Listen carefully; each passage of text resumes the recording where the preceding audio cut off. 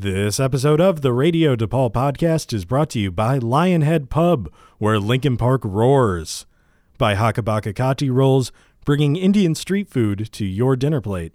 And by Snarf Sandwiches, handcrafted, oven-toasted, ridiculously addictive. Let's start the show.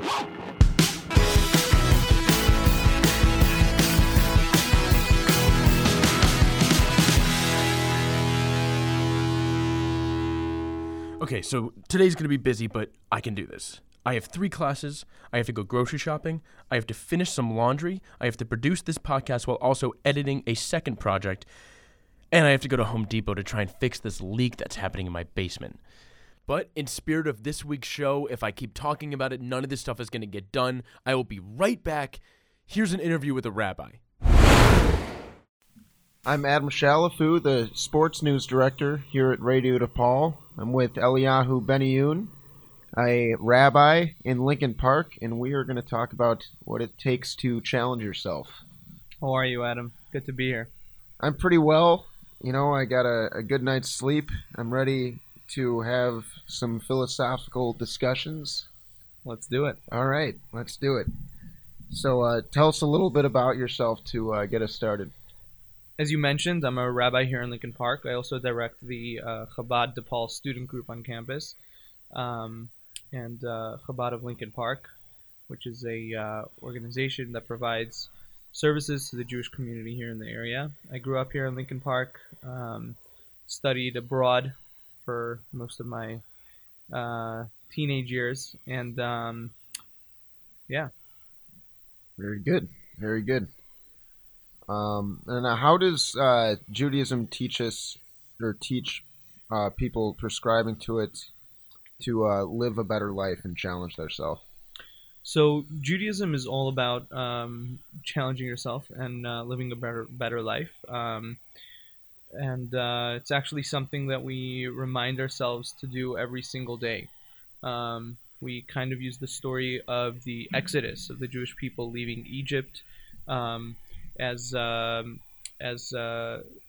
daily reoccurring experience that one should go through, which is leaving one's own limitations, one's own sense of slavery, so to speak, one's own inner limitations, and then the exodus, the freedom that comes from overcoming those challenges. So that's something that we keep in mind on a daily basis in our prayers and in our studies. Elaborate on that metaphor. So we know that the Jews were slaves in ancient Egypt, and when they had this miraculous exodus, splitting of the sea, and then going into the desert and having the revelation at Sinai, that's what really formed the Jewish people as a nation. We celebrate this miracle, this miraculous exodus on a annual basis through Passover. You know, many people are familiar with the holiday of Passover. Some people are maybe not aware is that in our prayers, we remind ourselves of this occurrence every day. And in the more mystical, spiritual teachings of the Torah of Judaism, it talks about the idea that we're not only remembering the physical exodus, but also the spiritual exodus, that the Jewish people had to leave their, what they might have gotten used to in Egypt, and what they've been accustomed to, and what may have been enslaving them on a spiritual level, to be able to become a nation and receive the Torah at Sinai. And for us to really have a deep connection with God today, we need to remember that in order to achieve that connection, we have to be able to overcome our own limitations, boundaries, maybe some of our habits that stop us from really having that deeper connection with God. Would you say that a spiritual challenge is harder than other types of challenges in life? I actually think that there's no black and white about it. I think they're all interconnected. So, one may be going through a physical challenge, and the spiritual dimension of that challenge, reaching to that spiritual dimension of the challenge might be a way of overcoming it, and not seeing things as polarized, physical or spiritual. Okay. What made you want to become a rabbi? Actually, to me, it's about connecting with people and connecting to people through spirituality. Um, and I think being a rabbi and creating a community in Lincoln Park where there isn't an existing Jewish community was something that was just very passionate about, and felt that this is something I should be doing. How do you connect with the congregation or the people that you lead? So my first goal is to simply connect on a human level. Um, you know, you're seeing me now in the studio. I have a beard, a kippah. I wear the tzitzit, and there's all sorts of preconceptions that people have when they see maybe a religious Jew. And my what I try to do immediately is just connect on a human level, and we're just two human beings meeting each other, and we may have a lot more in common than we think. And then finding a place where we can both connect on a spiritual level and ultimately reach into our Judaism in a deeper way. All right.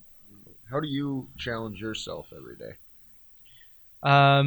Well, it's not such a deep, complicated thing. I have similar challenges, and I think most people have in terms of, trying to be disciplined, trying to, the goals that I've set for myself to reach them on an everyday, in an everyday way, and that's it's a daily battle. All right.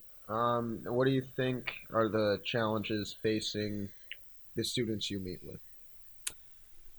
That's a good question. On one level, I think every student goes through their own unique challenges. So I don't think there's like a general, one challenge that I could think of. But if I do just try to look at the bigger picture, I think students have a very sincere approach to life, where they really want to get it right, and they see maybe a lot of the problems in the world or personal issues that maybe no one else is aware of, that get in the way.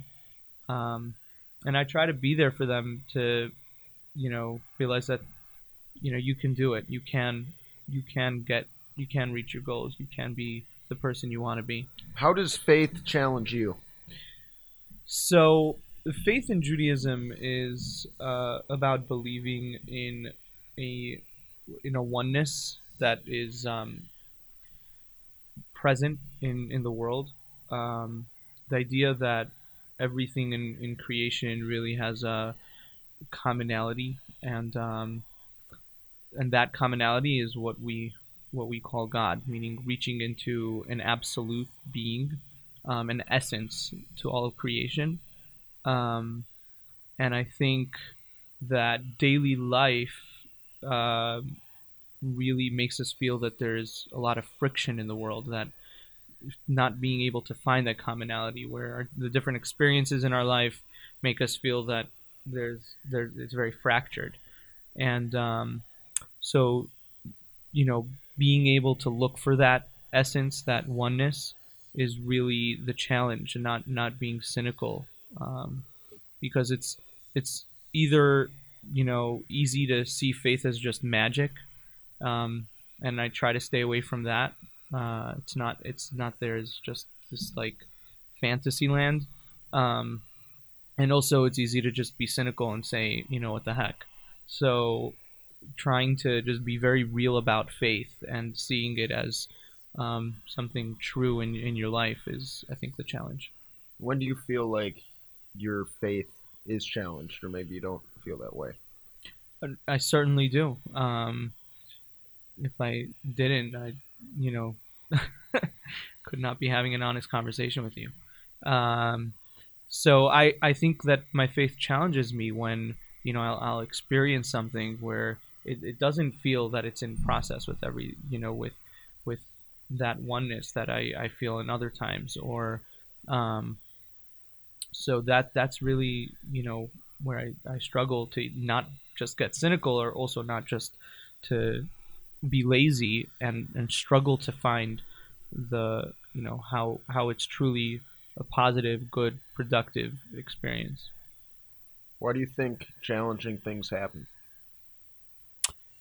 I think that nothing just happens, and that may be the what people struggle with, because the premise of that question, why do challenging things happen, seem to imply that they're out of context. They just come from the sky and just like boom, it happened. So I think the first place to start is that nothing just happens. Mhm. There's always a chain of events. Everything is within context, and that again, that there's that core being in the universe, which we call God, which is where everything emanates from. And once you see it that way, then it's not just a challenge that happened, but rather, okay, why did it happen, and how do I make my life better through this? And then it's not so much this like open-ended question. Talk a little bit more about making your life better through a challenge. I mean, there's the obvious idea, which is that without challenge, you don't have growth. Actually, in Judaism, there's in the Talmud, it discusses that to commit something to memory, to really study something where you become a part of it, is, you can't study something 100 times. You have to study it 101 times. And that 101, that one more step, is what makes all the difference. And I think that going that one more step, it may not seem huge, but it is that going across that line is what is all the difference in just being complacent or really becoming a better person. Okay. And what inspires you to rise to your challenges of every day, or if you're going through a particularly difficult challenge, push through? A big inspiration for me are the people that I meet. Every day I meet people who are doing incredible things, who have gone through things in life that I, thank God, didn't experience. Negative, people have suffered tremendously, and just seeing how happy they are and how they're able to overcome that inspires me tremendously. How can people use the concepts of Judaism to face the challenges they face in their everyday life? So I think the idea of happiness, of being happy, is essential to overcoming challenges and to holding on to faith. Understanding that happiness is not simply a state of being, but something that needs to be achieved. That ultimately, to be happy is a choice. And that is a Jewish idea, that one should always be happy and strive to reach happiness. And I think today, because it's hard to simply be happy, we look for happiness in, we equate happiness with maybe pleasure, or maybe, just being silly could be just being happy. And sometimes that's true. The simple things in life bring you happiness. But the deeper idea that, things may be down, I may be having a hard day, but I can still make a choice to be happy, because it's something within me that no one can take away, that nothing can stop. And if a person can get there, if a person can make that choice and that decision, at 5 p.m. when you just feel like everything sucks, and you say, I'm going to make a decision now to be happy, and you put a smile, like physically, like, put a smile on your face, and you walk out the door, and you're just like, you have like a bounce in your step, I think the person will feel like they just rose above a challenge. And I think that that's a practical suggestion, to choose happiness over being a victim to our circumstances.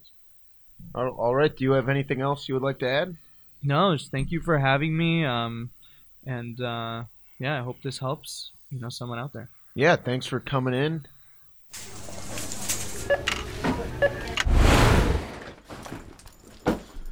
Okay, just got back from grocery shopping. Now I have a little bit of downtime before I have to go do laundry and edit.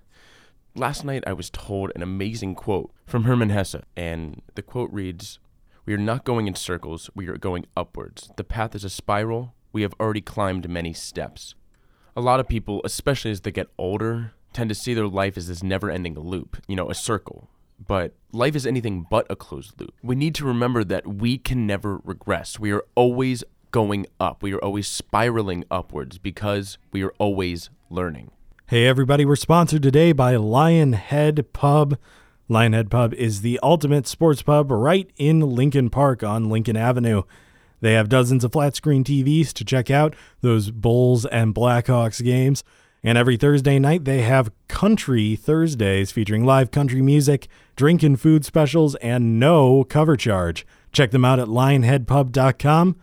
Lionhead Pub, where Lincoln Park roars. We're also sponsored by Snarf Sandwiches.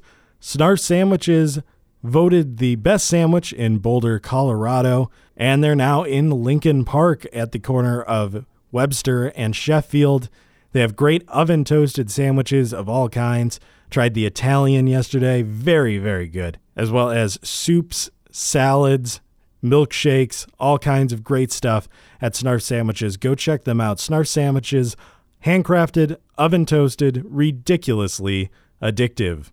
Hakabaka Kati Rolls is back as a sponsor again this week. Now, if you haven't tried a Kati roll, what are you doing? Seriously, I've been telling you about them for weeks. They're great. It's sort of like an Indian burrito. You have a flat bread layered with an egg and then filled with your choice of toppings, be it lamb, chicken, paneer, if you're a vegetarian, all sorts of these great high-quality fresh meats that they load up your Kati roll. And then you can finish it off with one of their 4 house-made chutneys or sauces and layer it up with cucumbers, lettuce, whatever your heart's content. They're located on the east side of the 1237 West Fullerton building right here on campus. So stop in and try Kati roll for yourself. Hakabaka Kati Rolls, bringing Indian street food to your dinner plate. Hey guys, welcome back. Thank you, Derek, for that wonderful plug. This next segment is brought to you by Danye Lewis, a contributing newscaster here at Radio DePaul, as well as a contributing writer for the DePaulia. A young black man lies on the icy floor of a family friend's first-floor apartment. There is no heat, and temperatures in the house are below freezing. He is enrolled as an undergraduate student at DePaul. He is also homeless. These are the opening words of Danye's story on the front page of the DePaulia this week.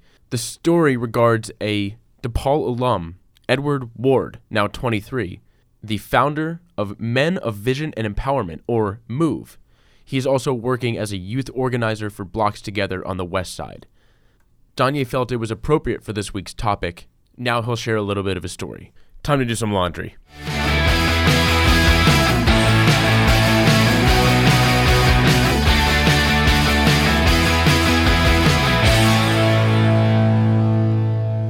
So my editorial on Mr. Edward Ward that came out in the DePaulia this week means so much to me for so many reasons.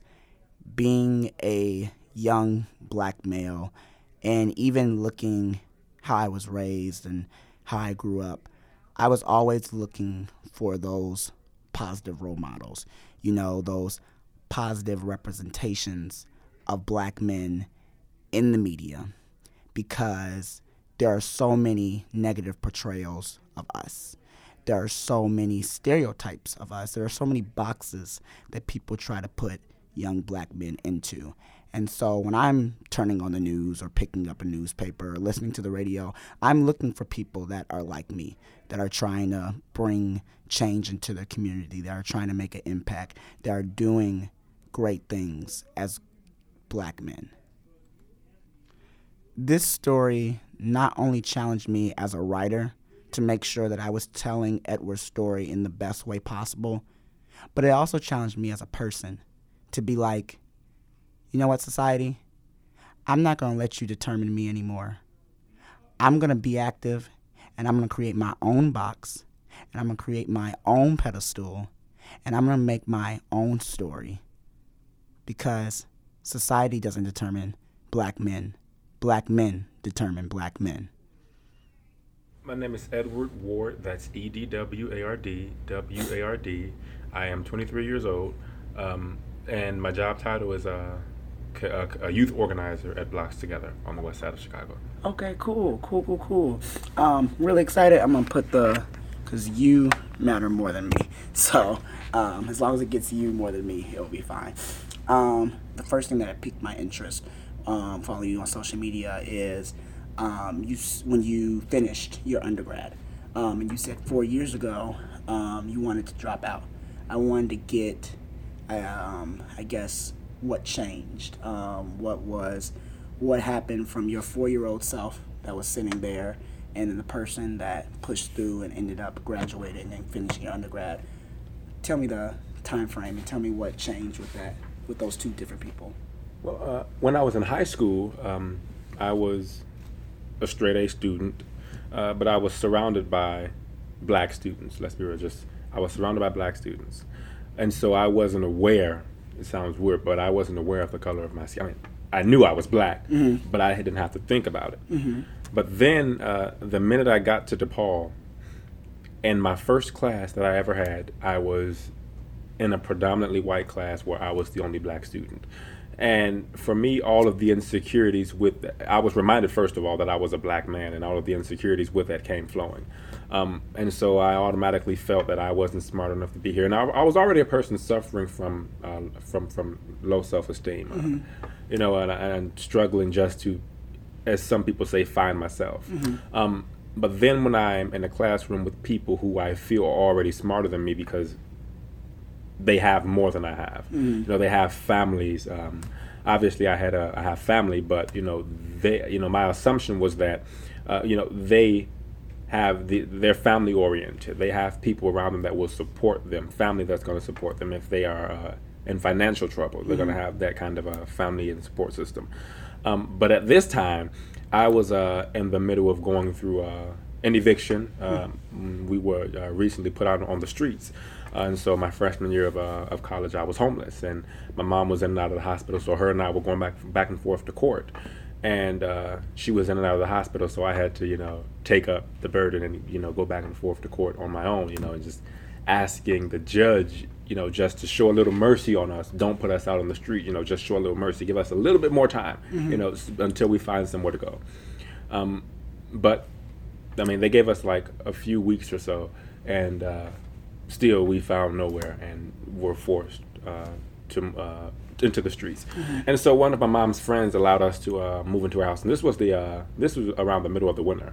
One of her friends allowed us to move in her house with her. And this is your freshman year? Yes. Of college, okay. And I remember just sleeping on the floor, on the first floor, and there was no heat.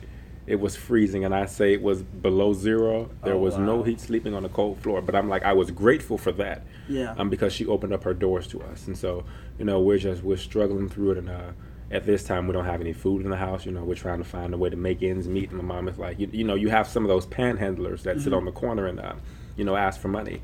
But for me, it's like I couldn't sit on the corner and ask for money. I had to go to houses, to different people, and just ask if they could just help us, because at that point we needed help.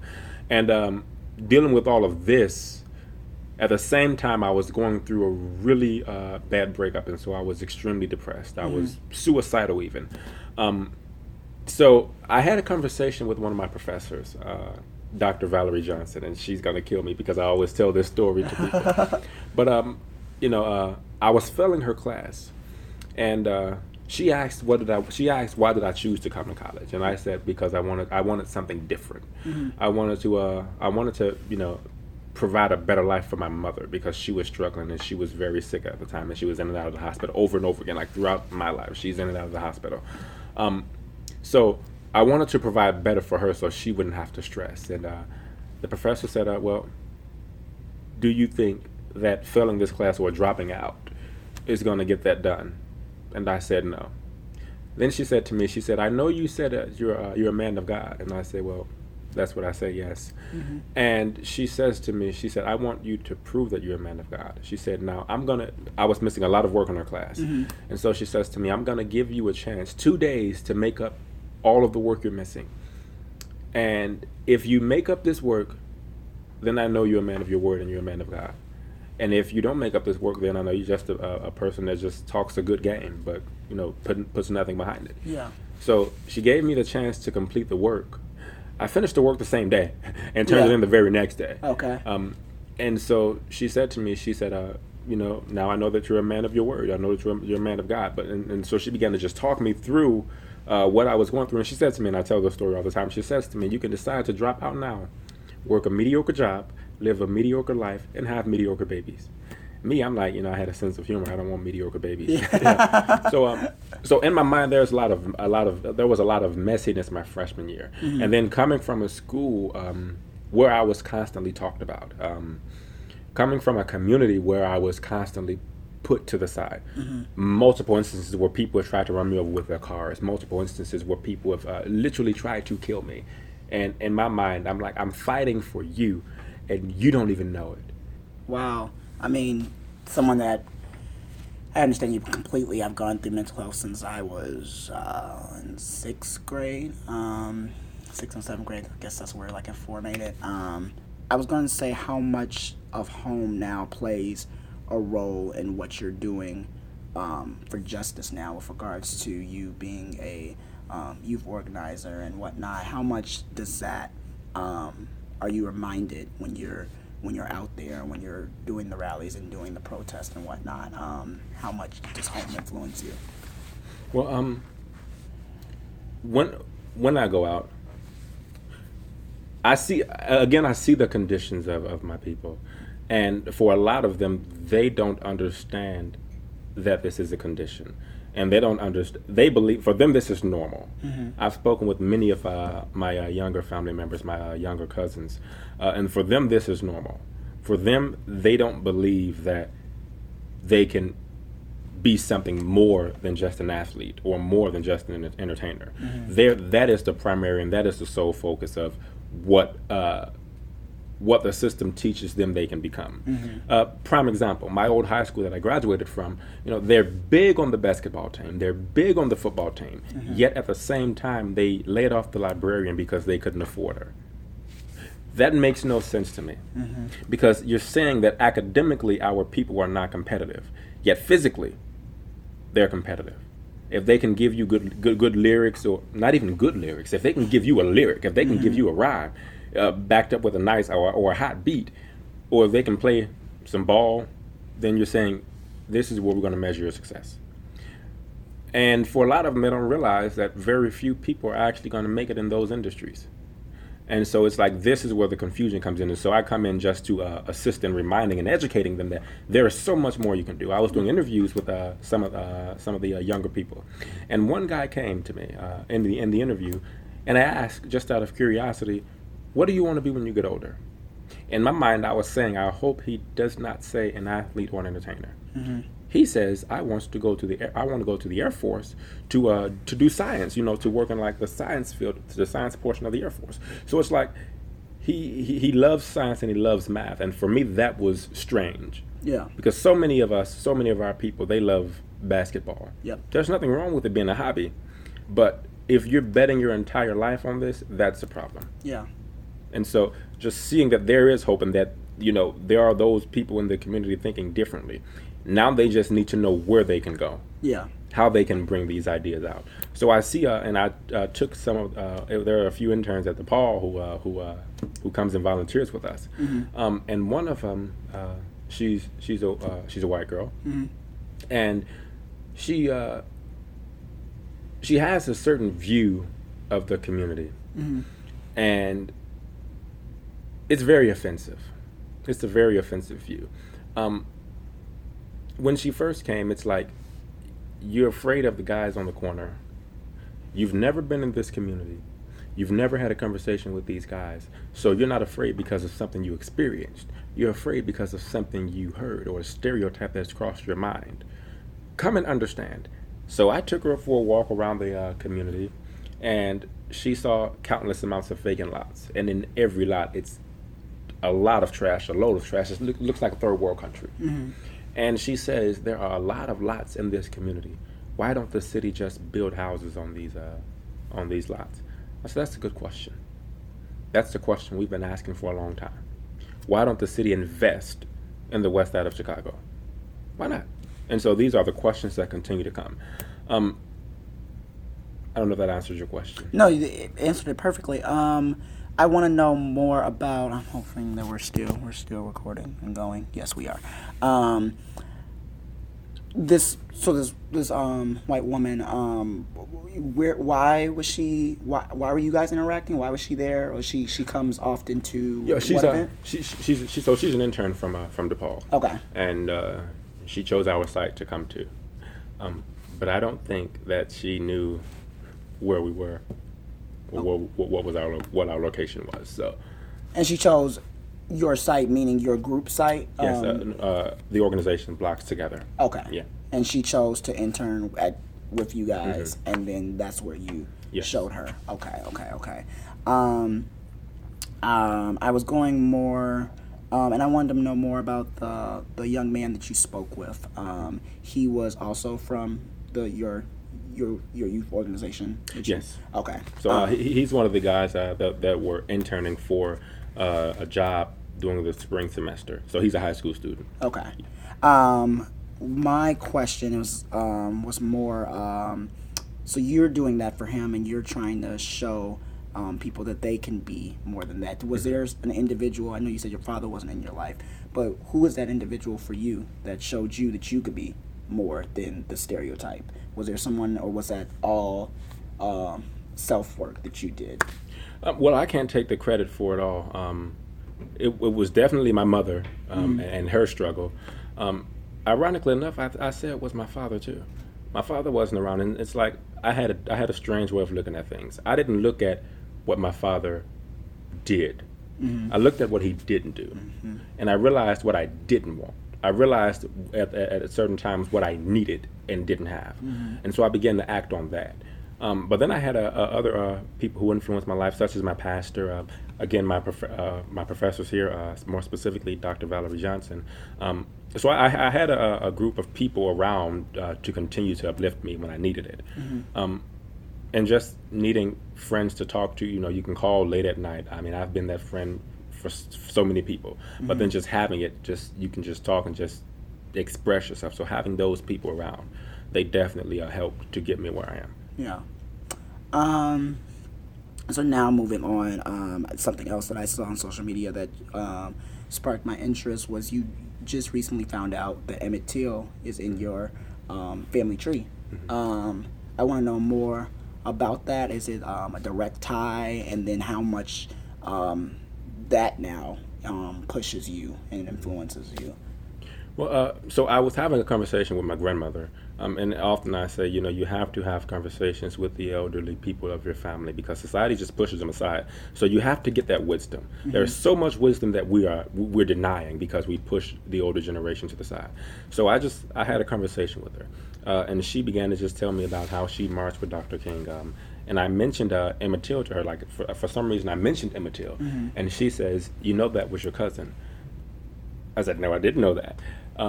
I said, well, how is he our cousin? She says that he's your aunt's first cousin. Or his mom is your aunt's first cousin. And I'm just like in awe, just wow. My initial reaction was, we need to go back in history and and build a time machine and go find these people. Yeah. But just having that connection. It's like I read about you in the history books, and I can't even begin to imagine what you went through. But now there's a blood connection. Now it's personal. But the fight has already been happening before I knew that. But I have to be, at some point I could have chosen to continue the fight in anger, but it's like that pushed me even further to continue to make a difference, to continue to make a change, to continue to fight for the countless amounts of black men and women and children who are being lynched to this day. And we call it police brutality, but I think that's the politically correct term. The reality is they're being lynched by state-sanctioned gangs. And so it's time to point these things out. I've had conversations with officers when I was arrested on a protest. An officer said to me, he asked a question. He was a black officer. He said, "Why are you here? Why are you arrested? Or why were you arrested? Or why were you protesting?" And I said to him, I'm protesting personally because police officers have been conditioned to see us as black men or black people as criminals. He said to me, "You're absolutely right." He says, "That is why when my children leave the house, I say to them, do not associate with officers because they are out to get you." This is the condition of the police officers. When they see us, they're policing us. When they see white people, let's be real, when they see white people, they're protecting them. So I was riding home today, I was riding home from church, and I happened to look on their car, and I saw the words, "We serve and protect." And I'm saying to myself, that is the biggest lie told to man. We serve and protect. You don't serve and protect the community you're in right now. You're occupying this community. And so, how do we fix that? So, and I've had other conversations with other officers who are black, and they mentioned that there is a lot of racism that they experience on the police force. There is a lot of corruption they experience on the Chicago police force. And they want to speak up. They want to say something, but the reason they remain quiet is because if they speak up, then they're going to be demoted. Then their pensions are going to be tampered with, and they have a life, and they have a family. Mm-hmm. So they choose not to say anything. Mm-hmm. And those officers who are corrupt, they get the raises, and so they continue to occupy the high positions, so that those that are subordinates, once they do the same thing, they're being rewarded. Yet those who attempt to do right, they get reprimanded, they get ridiculed. And so we often say there are a bunch of good officers. Now the question is, where are those good officers? They're being misused on the police force because they're overwhelmed by all of the bad officers. The police department is more bad officers than it is good officers. Mm-hmm. And I say that intentionally because we often say, oh, there are more good officers than bad. That's not true. Because if it were true, then the good officers will overwhelm and weed out the bad officers. They would do away with the bad officers.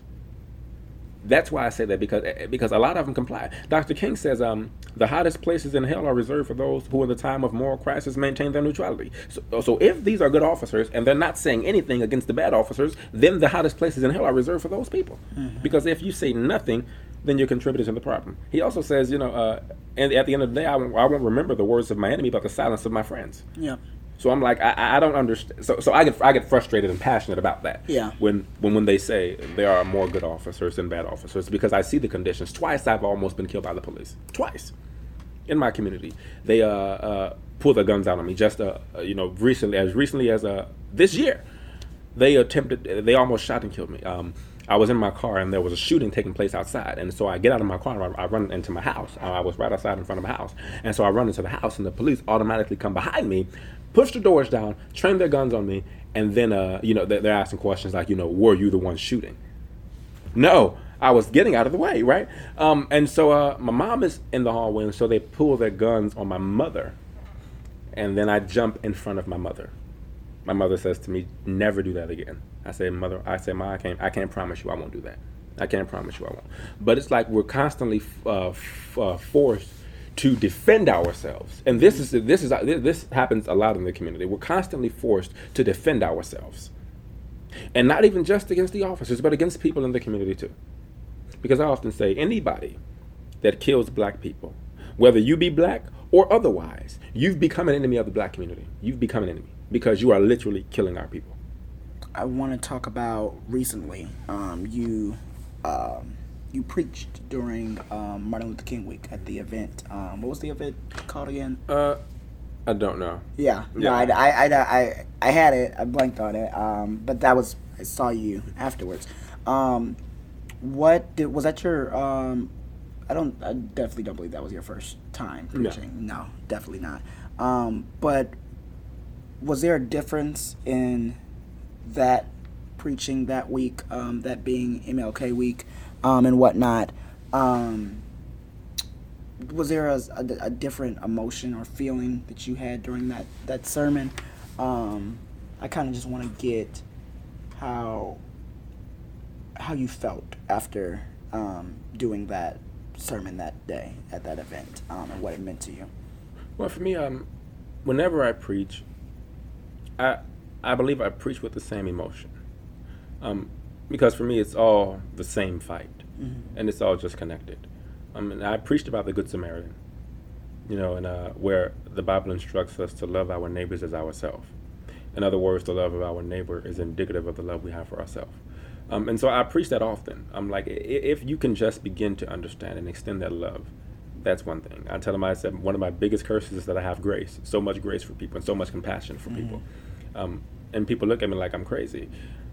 When you look at the condition of the guy on the road, and you have a person who calls themselves a priest, and they walk past the guy on the road, don't help them. In fact, they cross to the other side. And there are a lot of things that come with a lot of ideas that come with being a priest. You're a man of God or a woman of God. But then you see somebody in direct need, and then you cross over to the other side. Then what is your purpose? But then you have somebody who knows nothing about you, who doesn't have a title, but they're a Samaritan. They see you in the road, and they come to you, and they help you. Not only that, but they provide you with shelter. They provide you with medical care, and to be sure that you recover fully from your wounds. And they ask for nothing in return. That is the way it should be. That is the exact definition of a community. Because Christ said it in the Word. He says, this is, the neighbor is the one who helped the man. And just looking at that word in general, and when I preach in my community, what I used to say is that I live in the hood. But then I began to understand just how a lot of other communities are called neighborhoods. So you take the word neighbor out and just call it the hood. And there is this disconnect among so many of our people. And they need that same compassion that was shown to the man on the road by the Good Samaritan. I have no more words to say. That was an amazing interview, and I'm honored to write this story.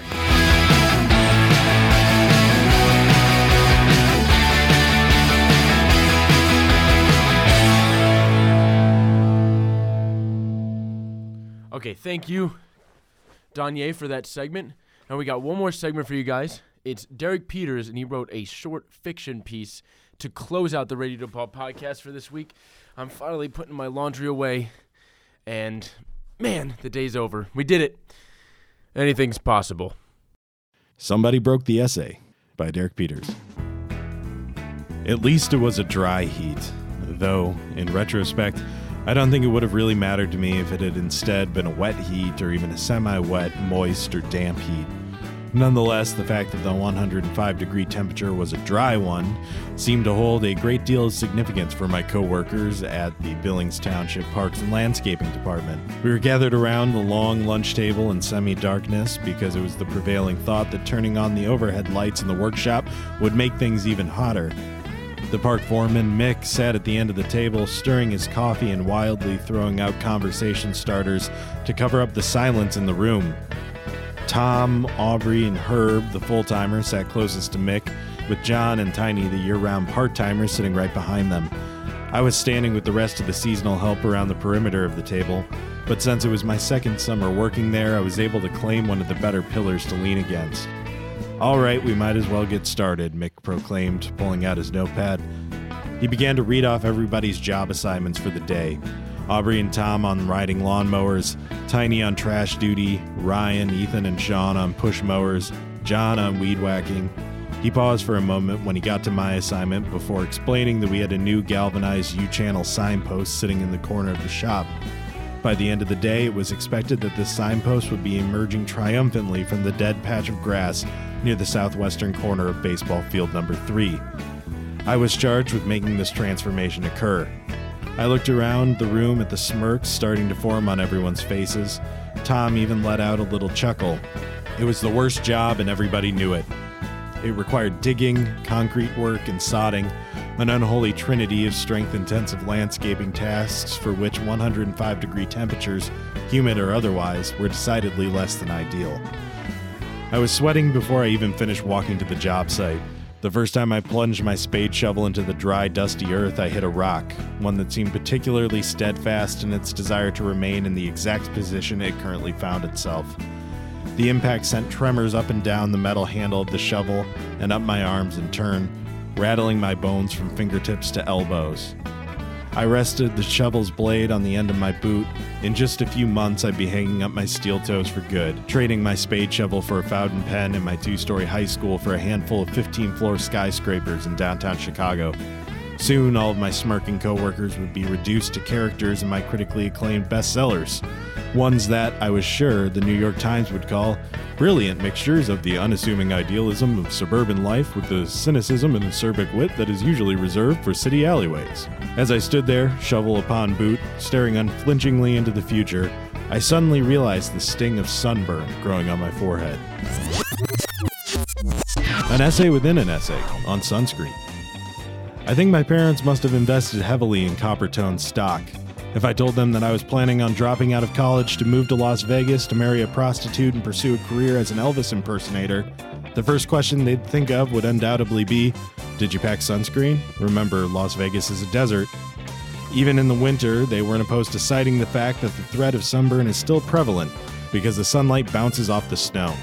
Despite this, or perhaps because of it, I've always had a deep hatred for sunscreen. I hate the way it smells, I hate the way it feels, I hate the way nobody knows what SPF means, all of it. Perhaps instead of working to give us a sunscreen that would allow a person to skinny dip into the burning plasma of the sun without having to reapply, sunscreen scientists should be devoting more of their time towards giving us something that doesn't make our skin slimy and smell like chemical runoff. No, this isn't that kind of piece. It's just a nice, simple essay. The kind that editors at major publications know and admire. From now on, there can't be any more of this nonsense. Tangents like that completely disrupt the focus of the primary story. Anyway, the midday sun rose and rose until it blanketed everything in its oppressive heat. As I continued to scratch away at the surface of the ground with the shovel, the sweat stains emerging from both my armpits had circled around the top of my shoulders. It occurred to me at this point that when I heard people speak of putting their blood, sweat, and tears into a project, the blood, sweat, and tears in question tend to be metaphorical. I was starting to realize just how excited I was to start dripping high-minded metaphorical sweat at some institution of higher learning instead of actual sweat into this shallow post hole. It's alarming how fast pastoral concepts about the nobility of physical labor start to evaporate once one realizes there are still 3 hours till lunch. An essay within an essay on pastoral concepts about the nobility of physical labor. Until relatively recently, physical labor was really the only kind of labor. It's why there aren't many cave paintings depicting early humans at a desk filling out their tax returns. But now that physical labor has been surpassed in upper middle class popularity by vocations that are more mentally taxing, a kind of nostalgia has bubbled up for the quote simpler times when work was more easily defined. People find themselves saying things like, "It must be so nice to get exercise at work," while they sit on a yoga ball. Well, as someone who's had a job where I was giving ample exercise while at work, I can say that the novelty of not needing a gym membership sours pretty quickly. I highly recommend a lifestyle of mental exhaustion over physical exhaustion. It's probably more lucrative in the long run, too. Again? Seriously, this needs to stop. In order for the essay to work, it needs to build towards some kind of epiphany. All of the narrative momentum gets thrown out the window when stupid rants are just dropped into the middle of another story. They're completely without context, and it makes absolutely no sense that they're there. This absolutely needs to be the end of it. The park was abandoned except for one elderly woman who was walking under an open umbrella. An essay within an essay on umbrellas. I never carry an umbrella. It's one of my deeply held principles. Even if I know it's going to rain, or even if it's raining already, the most I'll do is flip up my hood. It's not just that turn-of-the-century British gentry are the only people who can pull off the walking around with a closed umbrella look. It's the idea that carrying something that's sole purpose is to protect my head from being slightly wet for a little while is way more snobbish than it's given credit for. After all, I have a shower at home where every day I step into a simulated monsoon, but suddenly I'm supposed to be repulsed by the idea of being subjected to falling water just because it's not on my schedule. Oh, come on, that one was a stretch. If the main narrative is going to be interrupted, at least interrupt with something that pertains to one of the critical details in the story, not just some isolated piece of setting. Now, enough is enough. It's all well and good to be postmodern and whatnot, but now it's starting to become ridiculous. I really doubt that the New York Times or any other reputable reviewer would even read this now. It's become too weird. It was a clever little gimmick, but now it's run its course, and frankly, it's not funny anymore. An essay within an essay on not being funny anymore. Almost everything loses value with repetition. It's simple economics that the marginal benefit of consuming a good decreases slightly every time you consume it. Humor is no different. I get so frustrated when solid, clever jokes are ruined simply because the author doesn't know when to stop. Jokes are like children. They need some help to get started, but after a certain point, they need some space to do their own thing. If someone is constantly defending a joke or a child by claiming that it's simply misunderstood, that's a pretty good indicator that the joke or child was probably not all that clever to begin with.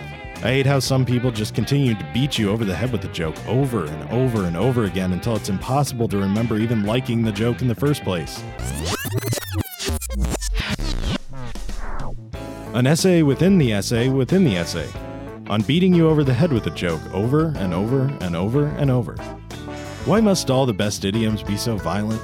Curiosity killed the cat, add insult to injury, hit the nail on the head, kill 2 birds with 1 stone, kick him while he's down. I can't help but wonder if the glamorization of violence in popular culture stems from something far more deeply ingrained. Surely the way that we speak as a society has to affect the way we see the world. What is happening? Can we please get an editor in here? You know what? This is childish. How is anybody supposed to be able to read something with margins that small? This is why no one reads anymore. Every time somebody comes along trying to tell a nice, entertaining story with a moral and a point, something shorter comes along and steals the reader's attention. I'm done. The essay's over. I put up the fucking signpost, okay? That's the end. I put up the signpost, and now there's a sign there that says parking for park patrons only or something like that. Unless they changed it. I don't know what the sign ended up being. I just put up the post. I was going to make something up so that the ending was better. Say that they put up some kind of warning that saved a pregnant mother's life or something like that, but now it's just not worth it. In fact, they might have even torn the signpost down by now. I don't know. That's it. That's the whole thing. That's what all of this was about. I worked hard one day, and now there may or may not be a signpost next to a baseball field to show for it. Also, the stuff about the college was tacked on after the fact. I didn't think about college once that entire day. The whole essay is pretty much one big lie. An essay to end the essay, on pretty much being one big lie. Don't worry, the essay's just getting started.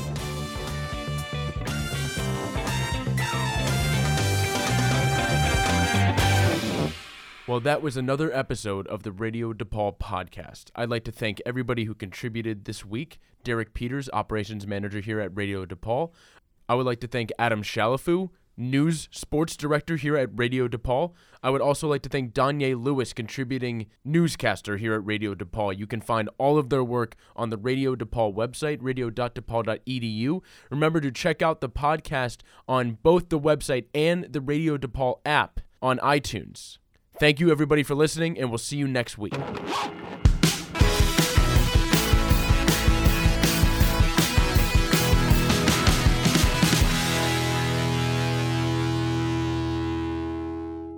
Hey, what are you eating over there? It's a katu roll from Hakabaka. What? It's a katu roll from Hakabaka.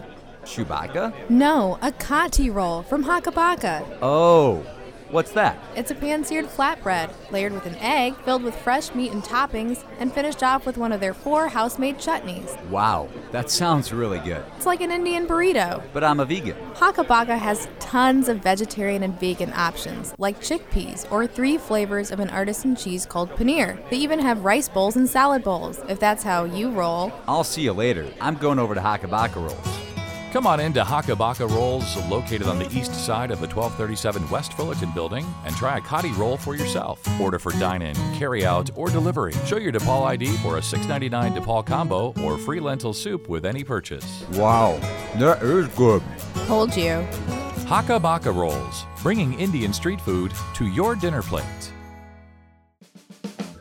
Looking for a place to warm up this winter? Come to Lionhead Pub near Lincoln and Belden. With no cover charge and daily food and drink specials, it's a guaranteed good time. Feeling thirsty? On Thursdays, we have live country music, free pool, and darts. Bring your friends and watch your favorite Chicago teams on our dozens of plasma screen TVs. Check us out online at www.lionheadpub.com. Lionhead Pub, where Lincoln Park roars. And we expect temperatures to keep falling tonight, getting down to as low as 0 overnight. Warm up this winter at Luella Southern Kitchen. Our menu will take your taste buds on a tour of Southern cuisine, from Creole favorites like chicken gumbo to the down-home favorite of fried chicken and collard greens. Come see us at 4609 North Lincoln Avenue, where DePaul students get 25% off all dine-in orders. Or if it's too late or cold to venture out, order delivery and bring Southern goodness right to your doorstep. So don't fly south for the winter. Luella Southern Kitchen is right around the corner. If you're feeling so hungry you could eat an elephant, Snarf's has the best ingredients for sandwiches most elegant. Choose your favorite sandwich, or perhaps a salad or a soup. They'll pop it in the oven, and when it's ready, give a whoop. Your taste buds will cheer, your tummy will rejoice, because you went to Snarf's. You made the right choice. Need to feed an army or running short on time? Snarf's caters and delivers. You can even order online. Craving something snarfalicious? Visit Snarf Sandwiches at 955 West Webster Avenue. Show your DePaul ID and receive free chips and a fountain drink with a purchase of a sandwich or salad. Too cold to go outside? Get 50% off your order on Snarf's mobile app or website. Eat at snarfs.com with promo code SNARFS50. Handcrafted, oven toasted, ridiculously addictive. Snarfalicious will be your new philosophy. It's already predicted.